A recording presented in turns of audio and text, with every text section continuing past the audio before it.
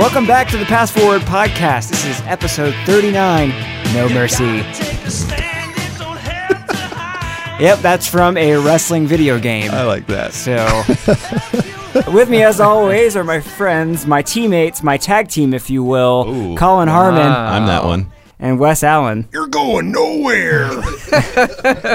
And if you're hearing a mysterious laugh, that's because we have a special guest with us. It is Hello. our friend and co-worker, Joe Wiggleston. Hey, how you doing? He's so handsome. Joe is here for our very special episode. I'm handsome for podcast purposes. Yes. Podcast material. Great face for podcasts. You just got to take our word for it. Joe is here because he is our resident expert on our topic of the day, and that is pro wrestling. Expert. Yeah, It's- believe it or not. It's this is something that actually, was probably in its heyday, I guess a couple of times, once in the 80s, once in the late 90s, and Joe knows a little bit about it. He was in kind of Sadly, I do. that. Yeah. In those days, he was obsessed with it, but so was I. So we're going to have an interesting conversation because Probably an embarrassing one. an embarrassing one as Yeah. Joe and I kind of reminisce about the wrestling days of yore. But if you were not a wrestling person, and chances are you were not, but I'm sure a percentage of you were. But if you were not, we have Colin and Wes over here to make fun of us. Yep, we're just here to watch the show unfurl. We're just basically going to be the guys from the Muppets, just be like, ah! Yeah, was it Stadler and Waldorf? Or Statler and Waldorf. Yeah. Yeah, we'll Yeah. do that. Or we'll just Mystery Science Theater it. There you go. So there's something for everybody, hopefully, in this. And I know there's a good percentage. I mean, because wrestling was and is so popular, still the most popular watched show on cable television, I believe. So it's while some might associate it for this stupid, macho, almost kind of redneck, weird thing, it's a large population watches it. So I will say, in preparation for this episode, I've done a little bit of reading and homework to Uh-oh. see if I can get into your Oh, minds, which is a okay. scary place. But I've got a new appreciation. Not that I'm going to start watching or buying it on pay-per-view, but I'm Yeah. excited for this. It should be good. okay, good. Well, but before we get kicked off on all of that, we're gonna get to know Joe. Hey. Get to know Joe, just for you guys. Joe, we kind of do this with all our guests. You're actually our first guest probably in 2 years? Yeah, It's been a we while. lost all our Wow. friends until now.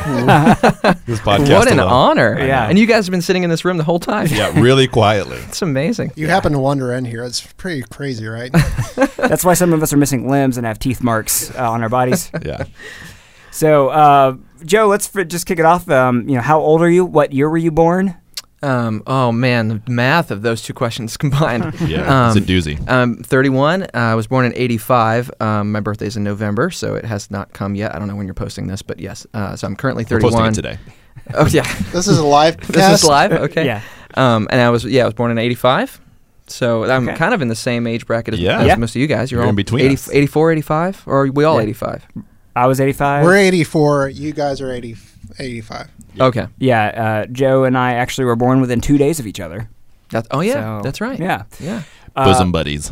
And where did you grow up? You kind of had different locations, but I moved around. Yeah. We lived in Massachusetts for a while. Lived in Hawaii for a while. I grew up in Hawaii for a good majority of my formative years, and Yep. then New York for college, and now I'm here in Atlanta. Yeah. But where's your heart always been as far as within the, would you say it's top rope in the ring?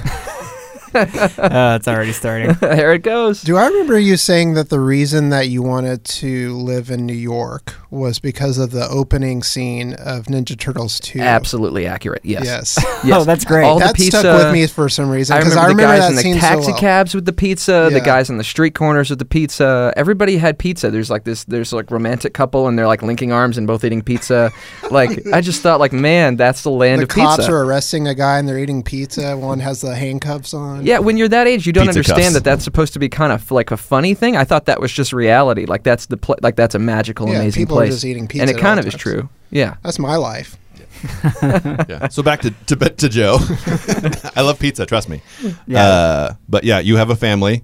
I You do. don't live alone anymore. No. Yep. I have a female wife and 2 female children, And she lives with you? and she lives with me. Yeah, Okay. thankfully. It's good. I have a female It's a dog and 2 wrestling- female cats. I am the only male just being in my Wow, house. species, yeah. Yeah, It's, well, welcome. You're in good company right now. It's very male in here and smelly. I can Yes. tell. Smelly. The mailroom. Yeah. Hey, Hey, well Batting done. 1,000. we're full of jokes. So, kind of one thing we do how we kicked off this podcast really with our first episode was like saying the reason we talk about these things and why they are so dear to our hearts is because of how they influenced kind of our adulthood, even how it led to us being in the careers that we have. And, how the stuff that we were obsessed with in the 80s and 90s really actually ended up helping us in our adult life. So we'll get into that for you, which I know there's a story for you with wrestling and everything. But Yeah, sadly there is. Yeah. Yeah. Do you think that's like had any relation to like now that you're a male model? Do you feel like all the leotards, the sweatiness, the long hair? Yeah. Okay. So we'll get to that, I guess. Yeah. That's why he comes to work greased up. Yeah. I thought it was That's like not true. I thought it was like a no showering policy at first, but it turns out it's just a big wrestling fan. Yeah. Things you learn along the way. Man. It's fine. Anyways. So It is, and I have to say, this whole thing about me being a wrestling fan, or at least I would say kind of a former. I mean, I don't really watch as much anymore, but to have that associated. Anybody knows me as being one of the like gentlest, nicest people, and nerdiest people. To sort of to even know this about me is a deep dive into my soul and my psyche that you guys would even It's really true. be mining that. you would from never look at Joe and get to know him and think, oh, he was a big wrestling You fan. think I'm Yeah. the exact opposite of someone who would have grown up watching that obsessively. Yeah, like we were saying just before we got into recording that like I'm so excited to see Joe excited about wrestling because I feel like he's always holding back because it's not the person that he is. It is so not now. cool. And when it's not cool anymore, it's not like the there was a best. minute when I was a teenager where it was like, yeah, everybody watches this. This is great. And now it's like I want to be like you guys. I want to be sitting in the corner and be in the Mystery Science Theater laughing, at it because it's kind of ridiculous in retrospect. But when you're growing up with it, it's Well, There's honestly, everything, it's yeah. like I'm kind of jealous of that because like I was thinking like why didn't I watch wrestling? Because it's like basically like real life superheroes. It's like they got the Totally. costumes, they got Very much. everything, they got their sticks. It's like One of them what- literally was a superhero for his gimmick. yeah. Yeah. Anyway. Yeah. But it's like I remember I wasn't allowed to watch it. So Yeah. it's like my only thing was like Oh, watching man, like I'm so Hulk Hogan sorry. movies like Suburban Commando or Yes. something like that. And like my friends had the wrestling buddies and all that stuff. So that's like my only exposure to it. But it's like I'm Oh, kind of man, jealous I'm that so I've never got sorry. into it. Yeah. And it's kind of weird if I get into it now. it's very weird if you Yeah. get into it now. Yeah. Yeah. Well, so we'll let's kind of just take it from the beginning. Like when did you start getting into wrestling? Like what got you into it? Like my first formative memories of watching television was wrestling. Oh yeah. Like I had a single mom, and and I was an only child, so I'm like a boy, and I think she kind of thought, like, well, this is what boys are into, is like they like, this, whatever, fights and stuff. So she would throw on like Hulk Hogan and Andre the Giant and all that kind of stuff when I was super little, like probably like 3 or 4, like I barely remember, and I kind of watched, it was kind of like, it was always on, or whenever my mom, I guess, kind of enjoyed it, and so we would watch it together, and I'd do the whole thing, jumping off the couches and strangling my my toys and things. How old do you think you were when you did your first choke slam? There's a certain amount of strength That's you true. need to get the elevation Yeah, you required got- for that. So- there was a big controversy with Power Rangers and Ninja Turtles where it's like, is this making kids fight more or whatever, which I always thought was stupid. However, having been a totally kid does, who though. watched wrestling, that without question influences you to want to jump off your couch, jump off your bed, or on your bed, or body slam your baby sister or whatever, or cat, or whatever Totally. you have. That's a good thing I didn't have a baby sister. Yeah. or cat. Yeah, I mean, my brother body slammed me all the time. I had a big brother who always would try to power bomb me on the couch and stuff, and I let him because I'm small. I know. There's a lot of like freak accidents that I remember hearing about and and it stuff. happens all the time. Yeah. And so, like, your mom probably was right on point with not letting you watch it. I mean, because- there's a lot of other things that are probably similarly violent, like the Ninja Turtles, nunchucks and all this stuff. I mean, you could Having true. been a fan of both things, though, I feel like wrestling way more influenced me. Yeah, you're for right. whatever reason, just seeing real Totally. humans do it was like, oh, this, and they make it look so easy and effortless, and Yeah. like it doesn't look painful. And Yep. even though because they're such bad actors, I guess it doesn't look painful, but it's just like, Yeah. I don't know. It's because they punch each other like 90 times over the course of 10 Yeah. minutes. yeah. If you did that to someone and made contact in real life, which we now know because of like UFC and stuff, Mm-hmm. it's like a completely different, Oh yeah. result. This may be jumping ahead. Did either of you do like the backyard wrestling kind of thing? Did y'all ever get involved in Oh, that I always at all? wanted to, but no. I mean, that was not to the point where like putting up barbed wire and slamming people through tables or anything. Not that I didn't want to. I just didn't have the courage. we weren't. My friend group wasn't the rough and tumble physicality kind of friend group. Well, so what did you say, Joe? And I know I got this all the time, and I kind of had to stand up for myself a little bit, watching wrestling. Like, Yeah. what did you say to people that said, wrestling's fake, right? Well, I think my response changed over the years because when I started watching it when I was really little, we didn't know the difference. Right. And then I grew up with it, and we'll probably get into this more, but in the 90s, they really started blurring the line between what was real and what was seemingly planned. Yeah. And so I actually didn't know 100% I was like 80 or 90% sure it was fake. But like there was that little 10% that I just like, man, I could have sworn that seemed pretty real. So I don't know. I didn't really like have to argue with a lot of people because I don't think there was a lot of, I don't know. It didn't seem like the argument was that. Well, I feel like especially when I like hit high school and I was still watching it, I had to have that. See, I didn't. That's the thing is, I didn't advertise it. Like by the time I hit high school, like I had my like 2 or 3, kind of like we're doing right now, where it's like okay, or not right now, but I mean, once in a while, you and me, Corey, at work, we'll just kind of like talk a little bit about it. Yeah. And that was, for me, like in high school, I had a couple buddies who were like really into it, and then everybody else, like I've got to maintain like my social standing. Did y'all have like So I'm the not gonna- NWO shirts or anything I like did. that? I didn't know. I wasn't. That's a WCW thing. I was a WWF guy. It's a big difference. I did have an Austin 316 T-shirt that I was very proud to wear at one point. I think I was Stone Cold Steve Austin for like 3 years in a row for Halloween.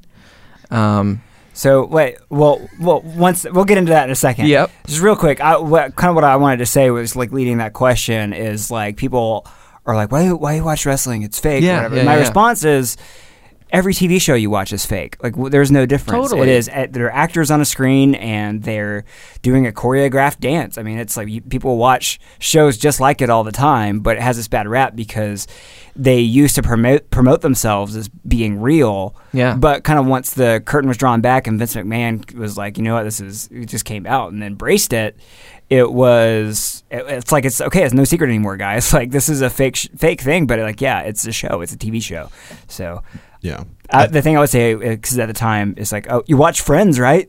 Did you know that's fake? Like that was the line that that would be the line That that you watch Friends. Yeah, no, Yeah. that's because I feel like I was definitely the person who was like it's fake, but like in the reading, even just in the last couple of days, I'm like, oh, actually a lot of it from a pain perspective was Oh, for actually sure. very real. And Oh, like, yeah. it was actually just choreographed. Like a lot of it really Yeah. was just, or whatever you would say that. I guess you can say choreographed. yeah, choreographed. no, absolutely. Joe-graphed, whatever you want, but like WCW I graph. see what you But mean. I feel like in a sense there's like a lot of planning, but a lot of improvisation at the same time. But there was like, anyways, I Yeah. learned a lot. It's an art form. It really is. And once you learn more about it, you realize how much like pain they actually go through. Like they get concussions like crazy. They get Oh, yeah. all the bumps and bruises. Just watch any Mick Foley wrestling match, and you see man, the kind yeah. of bumps that he takes. And it's pre-cut tables. But the tacks that he falls on are real. The fire is real. Like the barbed wire is real. So they still And you cut can't. I mean, themselves you up. can't fake falling. 16 feet through an Right. announce table. Exactly. Yeah. Like there's only that happened in a very specific year, but I feel like we're gonna get to that. That's for sure. Yeah. So anyway, so let's kind of back it up a little bit. So you said you watched it pretty consistently from like childhood on. Yeah. Right. So, but were you loyally WWF? You didn't go Totally, into any WCW? 100%. That's So, interesting. so what was your 100% reasoning for that? Because I don't know if or I have WWF context. rather. Like I don't know if I have context for that. So yeah, go into the difference because I don't really understand the like kind of two parties there. So there was the WWF, which started with Vince McMahon Sr. Actually, it was called WWF, and then Vince McMahon Jr., who's the current Vince McMahon that everybody kind of knows. I say everybody who watches wrestling knows. Yeah, I know that. And they started WWF, and WWF was the big thing with Hulk Hogan and Andre the Giant and all the names, the guys that people remember from like the 80s. WrestleMania. Yeah, WrestleMania, that's all WWF, Right. now WWE. And Ted Turner saw the commercial potential of pro wrestling and decided he would start his own wrestling company, and so he started World Championship Wrestling here in Atlanta, Georgia. WCW was a rival company, and it kind of started kind of small, and then WWF started the show called Monday Night Raw, which kind of started to gain success on cable. Yeah. And then WCW started another show called Nitro that basically became equally popular. And then they started this whole thing, which are now referred to as the Monday Night Wars, where WCW and WWF were competing on Mondays. And it was huge. The ratings were insane. It was, and this is like an example of just capitalism working so well for the consumer. Is it like DC and Marvel kind of a thing? It was exactly like DC and Marvel. Like the WCW would just do these things. Like Raw was pre-taped, so like it was not live at all. So WCW's like, all right, we're gonna do a pre-taped live in front of a live audience. Yeah. And WCW is like, hey, we'll do a live 3-hour show instead of a pre-taped and they just 1 hour or broadcast 2 it hour live, show. so whatever happened. And then they broadcasted it live, and that was a draw. And then they also, he spent big bucks to get guys to cross the line to go from the outcast from WWF to go into WCW. Ted Turner had the big money. Did. They were guys who were getting paid, whatever, like $100,000 or something at WWF. They'd go over to WCW and get like a minimum of $2 million guaranteed or whatever. So like they were coming in. So much money. Yeah, seriously. That's crazy. And they were bringing in celebrity. WCW was pulling out all the stuff. They had Dennis Rodman, Jay Leno, David Arquette. Oh no, that was the end of everything. Okay, so this is a random tangent. What is that one scene with Donald Trump in it? Where did that fall? Oh, yeah. That's actually somewhat more recent, actually. Like, surprisingly, that was in I want to say like 03 maybe? It was early 2000s, 04. yeah. Wow. Yeah, he did a little stunt, Battle of the Billionaires, him versus Vince McMahon. That was after WCW didn't exist anymore, by the way. Oh. Yeah, it was like hair versus hair match where he shaved Vince McMahon's hair. It was they had two wrestlers who nobody even remembers their names anymore, but they had to fight, and Donald Trump was in one corner and Vince McMahon was in the other corner, and one of them was going to have their head shaved if their guy lost. And of course it wasn't going to be Donald Trump, so Vince's guy lost, and Donald Trump got to shave Vince McMahon's hair, and in the process punched a few people, and I think they later superimposed CNN on it or whatever. Yeah, so. that got some controversy there for sure. Yeah. My background is I was into WWF at a very, very early age because my brother was into it. So this is like late 80s. My favorite wrestler was Hacksaw Jim Duggan. Hacksaw Jim Duggan. He had a big that big 2x4. 2x4. Yeah. And but we kind of fell off just for whatever reason and didn't get back into it until the Monday Night Wars came around. Yeah. And that's what got us back into it, is because that's when it got super interesting. Yeah. And what happened with the Monday Night Wars was like guys in WCW were trying to troll WWF. Like they were going to try to like gate crash WWF events and vice versa. Eventually, like. Well, they'd have their guys, who in WWF, early on, it's like they were, they still had like the pink tights and and the yellow vests and that kind of stuff, and then they would go over to WCW and they'd show up in plain clothes and walk through the crowd. Yeah. So like they would, their debut in WCW would be like coming out and being like, hey, I'm this normal guy, and here's my real name, and they'd give their real name and be like, and they just start talking about how much WWF is terrible and all this stuff, and they just went for it, and so like the whole competition thing got into this really like real feeling place where like even if you thought at one point like it was choreographed and staged and whatever, like there was so much reality in what they were saying, like their actual feelings, their real real personas, that kind of stuff. It was, and it's like to this day, like you just read things about that what happened then. It's like there was actual bad blood between the two organizations, and the wrestlers who were disgruntled from WWF like were really. Like, I mean, a lot of the gate crashing and stuff, that was all real. Like, the stuff that was not planned in that sense. Yeah, they did not work in cahoots with each other. Whoa. They were very clear competitors. Yeah. And so, it was just the realness coming out that was really like, I remember when there was this whole thing, and it's a whole deep dive story of this, Bret the Hitman Hart there's this thing, if you ever Google it, it's called the Montreal Screwjob is how it's like kind of referred to, and he had gotten a contract with WCW. He was in the WWF at the time. He'd gotten a contract with WCW, and he had to, like, for storyline purposes, he was supposed to lose the title is what Vince McMahon wanted him to lose the title in his hometown in his final match ever in the WWF. So lose the title to this other guy named Shawn Michaels, and he didn't want to do it because he wanted to keep his pride, and he was like, "Hey, just let me retain and win and be the winner in my hometown in my final match, and I will forfeit the next night. Like I will forfeit the title and just be honest with the people, and this is what I'm going to do." But Vince McMahon wouldn't have any of that. So in a real life turn of events, Vince came out to ringside during the match and basically, nodded at the referee and then gestured at the timekeeper, the guy who rings the bell, and they just there's a move thing. Anyway, long story. Yeah. But Bret Hart gets screwed out of the title. Yeah. Shawn Michaels put Bret Hart into a submission, and basically Vince had the referee ring the bell as if he tapped out.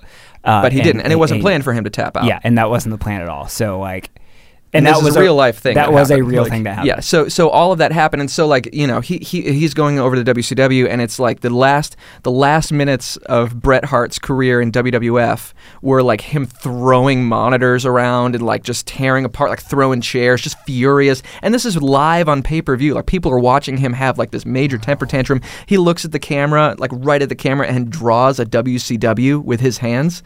Like it was really, really just intense stuff. So while you've been telling the story, I've Googled it and like almost watched what you were describing frame for frame. Yeah. That is crazy. It's one of the most recounted stories in professional wrestling lore. It was huge. It's been it's been like resurrected in storylines and after, like it was used. It actually spun off. That Vince McMahon became a caricature of himself that they would refer to as Mr. McMahon, and he would do this kind of thing with other people. Yeah. But it was after something happened that was real. Okay, so that's maybe where I've like caught glimmers of wrestling. Is I've watched like Mr. McMahon come out there and basically like play this character where he's obviously contrived over the top, like very exaggerated. But prior to this event, he was actually like a legitimate. He was just the owner of the company, and he would be like... He was a ringside announcer. Yeah. Okay. The crowd, the audience at home had no idea that he was the actual, like, the CEO of the company. Okay. He was just another announcer. He's a good announcer, so... Yeah, he tried to kind of keep a low profile until that moment. And that was... that combined with what was going on with WCW, like WCW was so innovative in the things that they did and just really embraced the Gen X culture at the time of just rebellious, like completely stick it to the man kind of culture. That's when, the turning point for WCW was when they signed, first of all, they signed Hulk Hogan, which was huge. And Hulk Hogan left WWF because Vince McMahon kind of threw him under the bus in steroid trials and stuff like that. But they signed Hulk Hogan, and he was a huge draw. But the turning point was, you guys have heard of the NWO, right? Mm-hmm.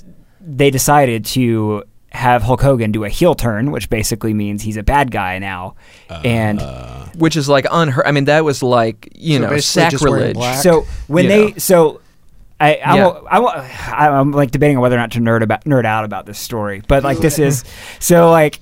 They were, was it Bash at the Beach? Bash at the Beach, yeah. So go ahead, go for it. Okay, so Kevin Nash and Scott Hall, they were known as Diesel and Razor Ramon at WWF, and these were two huge guys that WCW got to just pull from WWF at the same time. At the same time, and they came in and basically came in as just super villains. Like basically, think of the Joker in The Dark Knight. They were just there to cause chaos. And they did that all throughout WCW. What year was this? So 96? Yeah, maybe 96, 97, something like that. And it was a really interesting storyline because they came in and they turned against, like they would beat up good guys in WCW, they would beat up bad guys in WCW, and it kind of turned into like all of WCW against these two guys.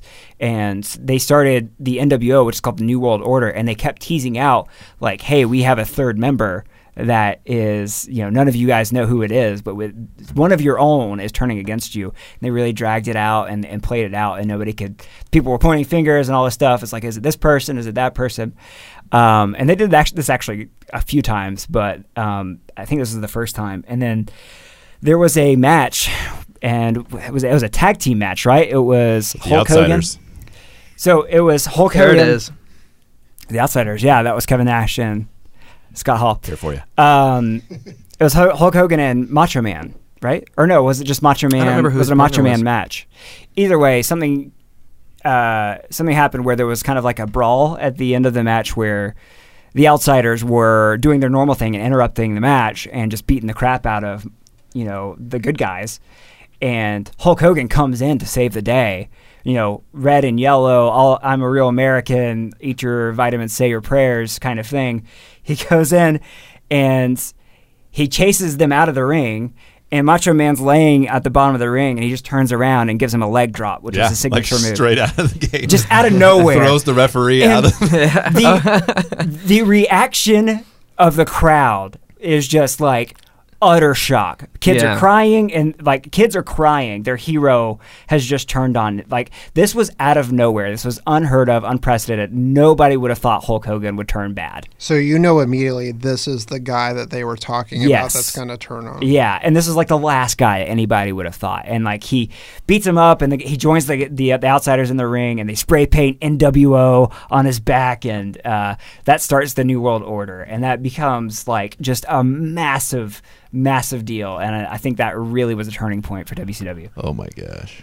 Yeah. And as soon as that happened, they were starting to take over in their ratings real quick because WWF was still going with their earlier formula, caricatures, these stupid characters. I can't even think of one off the top of my head now, like the dentist from Isaac Decatur. Yankem, DDS, Yeah. So they still weren't live, and so WCW forced them to really just go live, and then WWF eventually rebranded themselves, embraced the Attitude Era, which is what it's now known as, and then had guys like Stone Cold Steve Austin, who beats up his boss and flips everybody off, become a huge superstar.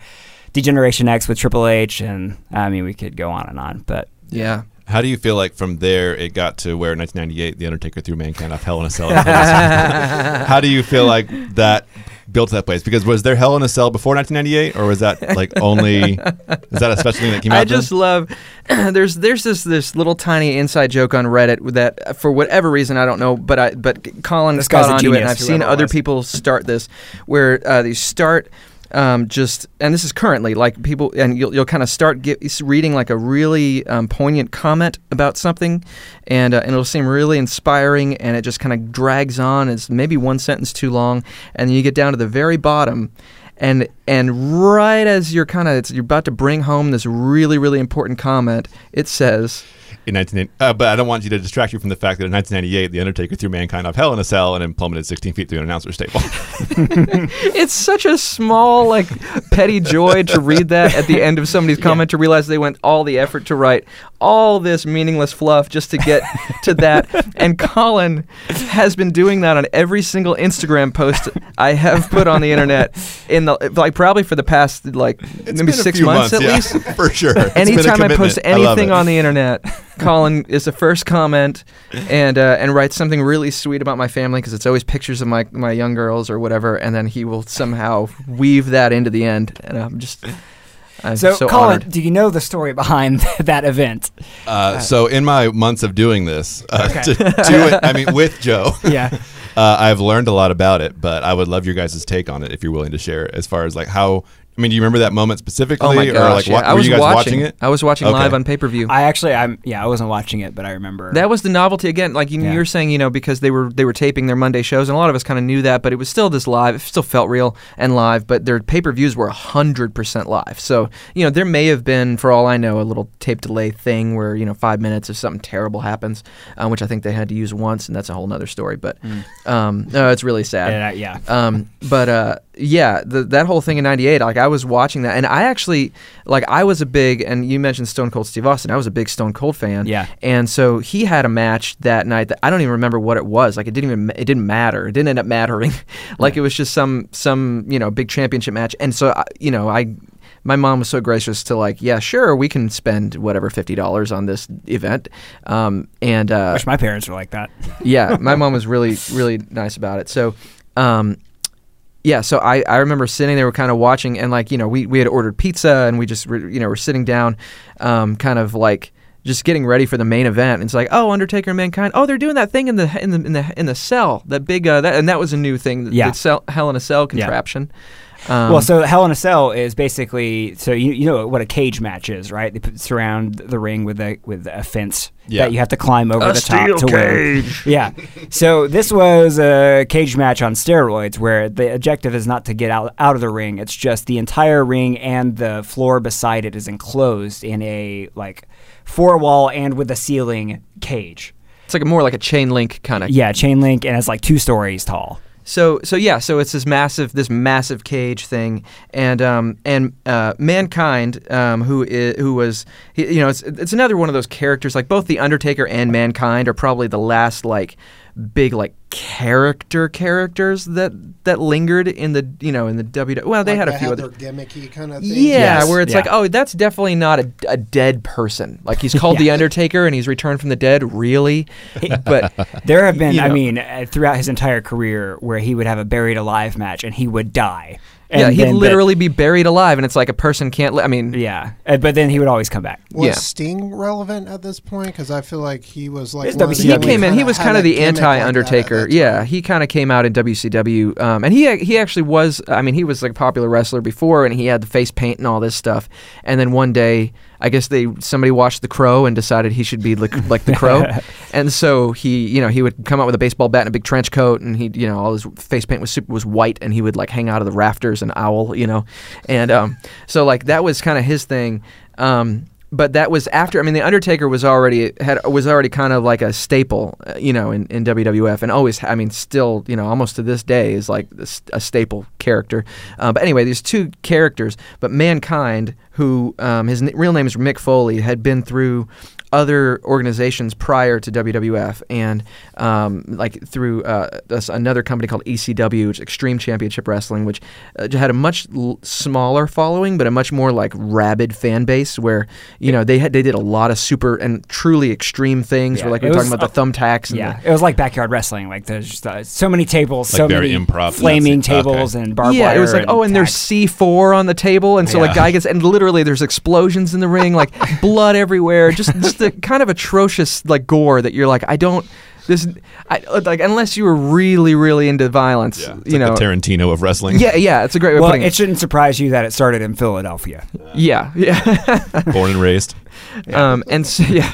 So Mankind was a veteran of these really extreme places. So like he kind of already had a little bit of a reputation for doing some crazy stuff. Like he would take would they call it a bump when a wrestler does something. Really, anytime they fall to the mat, or whatever, it's a bump, which there's a little bit of pain that they absorb, a little bit of risk, and some bumps are bigger than others. If you fall off of the top rope, maybe that's a little bit more painful. If you fall onto concrete, that's a little bit more painful. It's a bigger bump or whatever.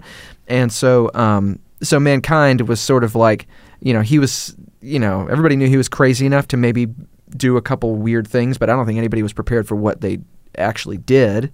Yeah. Which basically the match starts. There's this cell which is 16 feet high.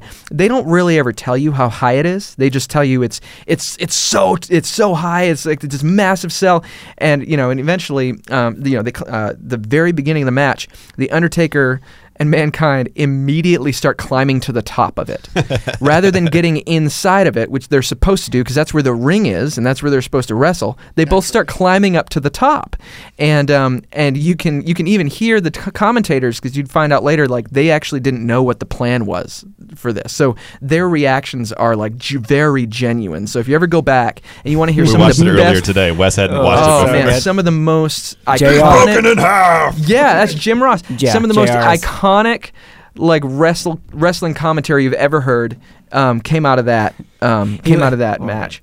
Yeah. So sorry. No, go ahead. Well, I was just gonna say Jim Ross like literally goes at one point, "Mankind is dead," which is like my favorite wrestling call of all time. He says, "Good God, they killed him! As God is my witness, he is broken in half." Yeah. Like.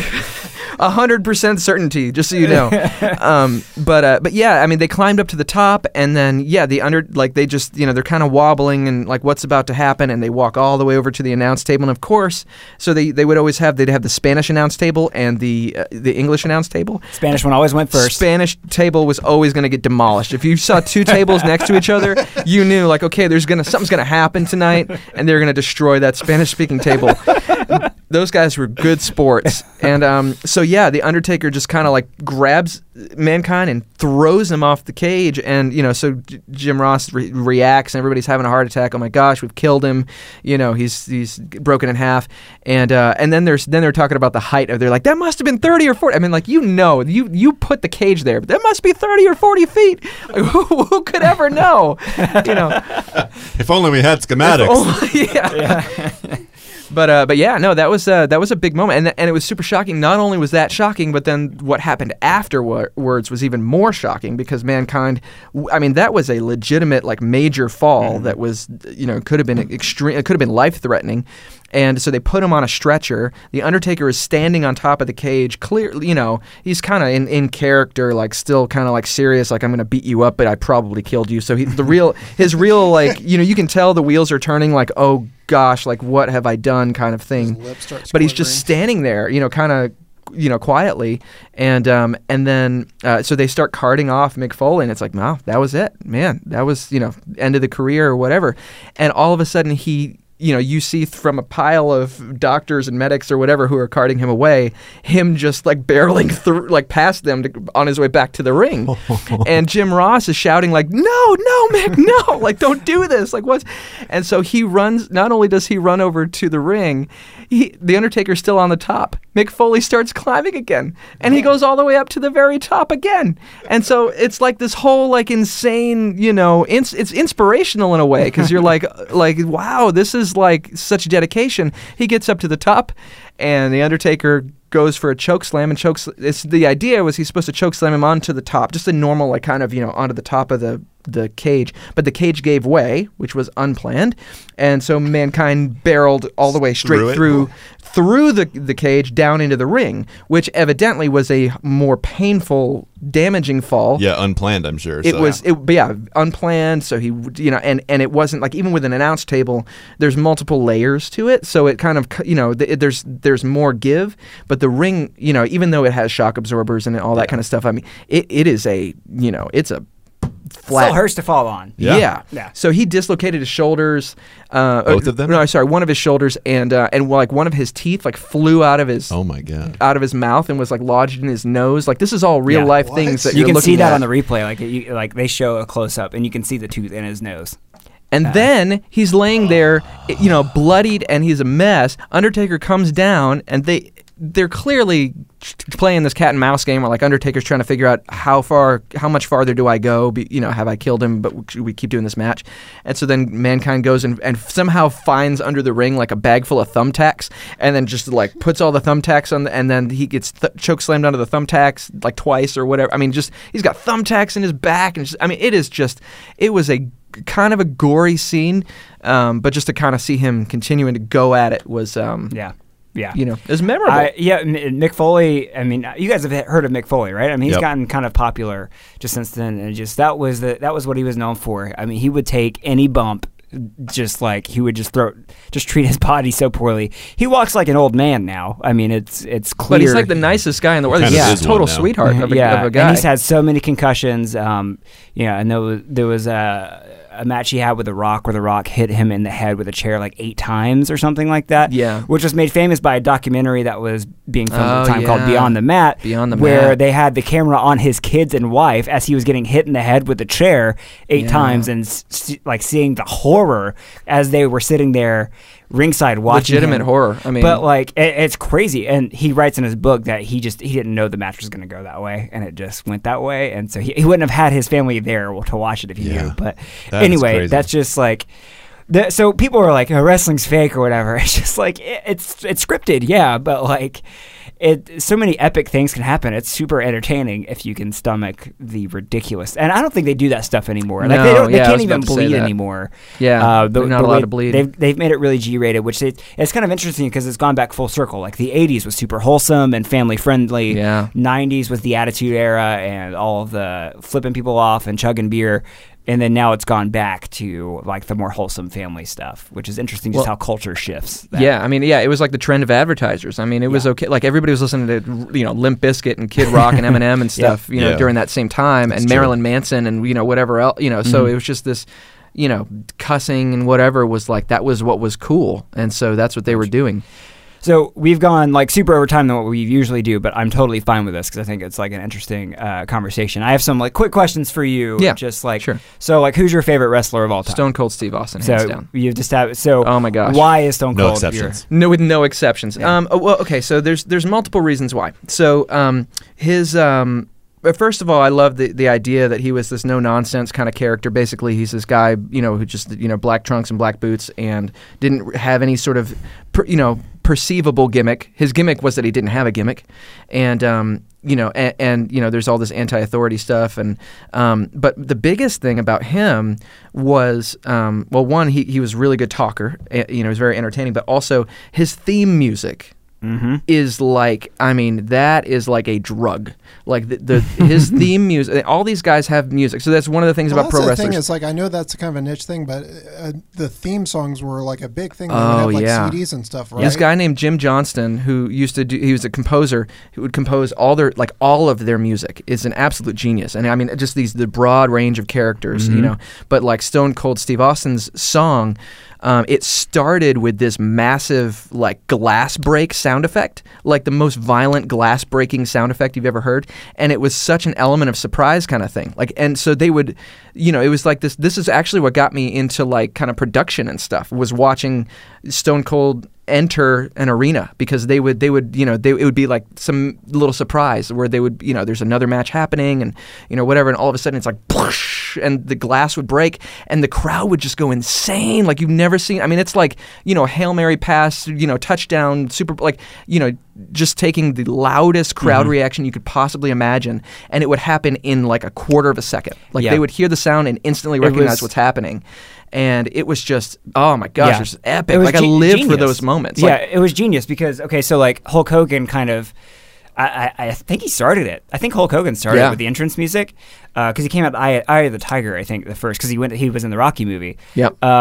And that caught on, and so that was kind of the first wave. But then once Stone Cold came, like once that glass shatter thing became a thing, they then started manipulating other wrestlers' entrances to have that pop, whatever that is. So like with The Rock, they would just have it kick off, "If you smell," and then that was, if you hear that, he's coming. It's just like whatever that punch was. Yeah. Like, and then they kind of had that for most wrestlers' entrances, most big ones. So you don't bury the lead. I mean, it was like boom, like here it is, everything, like I remember Kane had this big lead in, like with Oregon music, and then fire pyrotechnics. They just cut it straight to the fire. Like when they didn't want to make it dramatic about it. It was all about like the shock of it. Yeah. So that's another thing about wrestling. If you go to a live event, you will be entertained, even if you know nothing about wrestling. Yeah, totally. They put on such a great show that, like with the pyrotechnics, with the music, it's really fun. It's really fun. Yeah. I mean, this alone, I've been very entertained for sure. Have either of you guys actually ever been to an actual wrestling Multiple. event? Oh yeah, many. Totally. Really? Yeah. I think I went to a total of, I think I counted to 10 events, including pay-per-views. Wow, and Raws. I haven't been to that many. Really? Yeah, I went to. Well, I lived in Hawaii, so there weren't the opportunities were more scant. But we would come. We came up to. Massachusetts, I got to see a house show at the Fleet Center. Nice. It would no longer... A house show is just a show with no TV, okay. no cameras or anything. It was just for the people that are there kind of thing. Yeah, it was just... you get ticket sales, so that's another way for them to get money without having to, wait until the next week. Yeah. It's just like in between bigger shows, and almost in a certain sense. Yeah, but you'd get a lot of the same guys, who'd still come out, and they just basically kind of have fun. Like, I mean, they're doing the same, match, but it doesn't... there's not a... they're not advancing the story or anything like that, but So, but then I went to WrestleMania 20 and then WrestleMania 27, which is actually way more recent, which was here. Oh yeah. I wanted to take Heather to a WrestleMania just one day, just because I want her to experience. Oh, you don't want to deal with the wrestling. conversations after, though, because my wife Miranda is super sweet and so gracious to come with me to WrestleMania 27 at the Georgia Dome, and now no matter whatever she's asking for, it can always come back to, hey, remember that time when you took me to WrestleMania? So did she not enjoy it? No, I think she enjoyed it, but it's still one of those things that's like, it's sweaty and it's a different kind of, it's great people watching. For sure. Yeah, and it's and by WrestleMania 27, by that point we're already grown-ups, it had its share of irony by that point, and I was well aware of that as well. So. Yeah. That's amazing. If you could see one show in the next 6 months, who would you hope would be in it? Like, what match do you hope would happen? Like a dream match? Sure. So, present or past? I feel like they already did that for me. For me, it was, so my two favorite wrestlers of all time are Hulk Hogan, just because of the childhood memories that he had tagged along with that, but then and what he did for wrestling, but The Rock as well, and they had a Hulk Hogan versus The Rock WrestleMania. They did. That was a big one, and it was huge, and that for me was already that was the dream match. They were both kind of past their prime a little bit. I'm not The Rock so much, but the Hulk Hogan definitely, obviously, but it was still awesome. I mean, dream when they match, first faced each other in the ring, and half the crowd was chanting Rocky, and half of them were chanting Hogan, and anyway, sorry, I can nerd out about that later, but that was it for me. I mean, what would you? For me, it's literally any match with Stone Cold Steve Austin, and it's not, again, it's not because of it's really just because of the entrance and exit. When that music plays and the adrenaline of experience, basically the adrenaline of hearing a crowd react so immediately. Well, he also had the perfect finishing move where it was just a quick kick and then the stunner, which was also a surprise. It was kind of like the glass break. Came out it's of the nowhere. Same kind of, and his character, they would refer to him, kind of as the rattlesnake, like the Texas rattlesnake. So you just kind of never knew, and he was kind of this. He was a bad guy who people liked. So he never gave up being a bad guy for real. I mean, he never told people to go drink their vitamins and say their prayers. He's, swigged beer and threw middle fingers around. And so, he would, if he was beating up a good guy, that's fine. If he's beating up a bad guy, great. But if he's beating up a good guy, great. It didn't matter. Everybody just thought he was awesome. Good guys and kind bad of guys. Independently, you just kind of liked him no matter. Yeah, and that was he was on his own island. He could do anything. That was the weird thing about that era, where suddenly the heels, a lot of people, they became the good guys for a lot of people. That line was blurred. A lot of people started loving the NWO and buying the NWO T-shirts, even though they were the bad guys and stuff. So that was another thing that was interesting about that era. Okay, so before we wrap up, I kind of teased this out, but again, when we started this podcast, we talk about all these things because they influenced us in our life and in our career.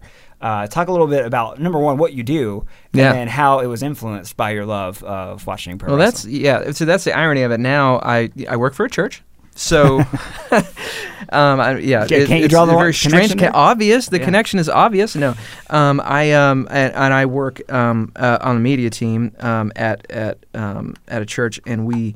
And I'm a director of post-production, so it's I deal with a lot with video edits, editing video, and I actually went to school for video editing, and what got me interested in it was watching wrestling, because they had all these highlight videos they would do, these promo packages they would do that would just whip you into a frenzy at the beginning of the show. That's like, man, I've got to see this match because all this tension, or whatever, and then. The same thing with the entrances. It's like, okay, you hear the glass break, but then they cut to this big wide shot, and not only is the guy coming out, but they've got this gigantic screen, and there's this highlight video of the guy, basically who you're seeing, and so you've got all these graphics and stuff. And so I got really into what those videos were, how are they making those videos? Because that's so exciting to me, and and this is my only point of reference for what I have no idea how they make that, but I want to learn.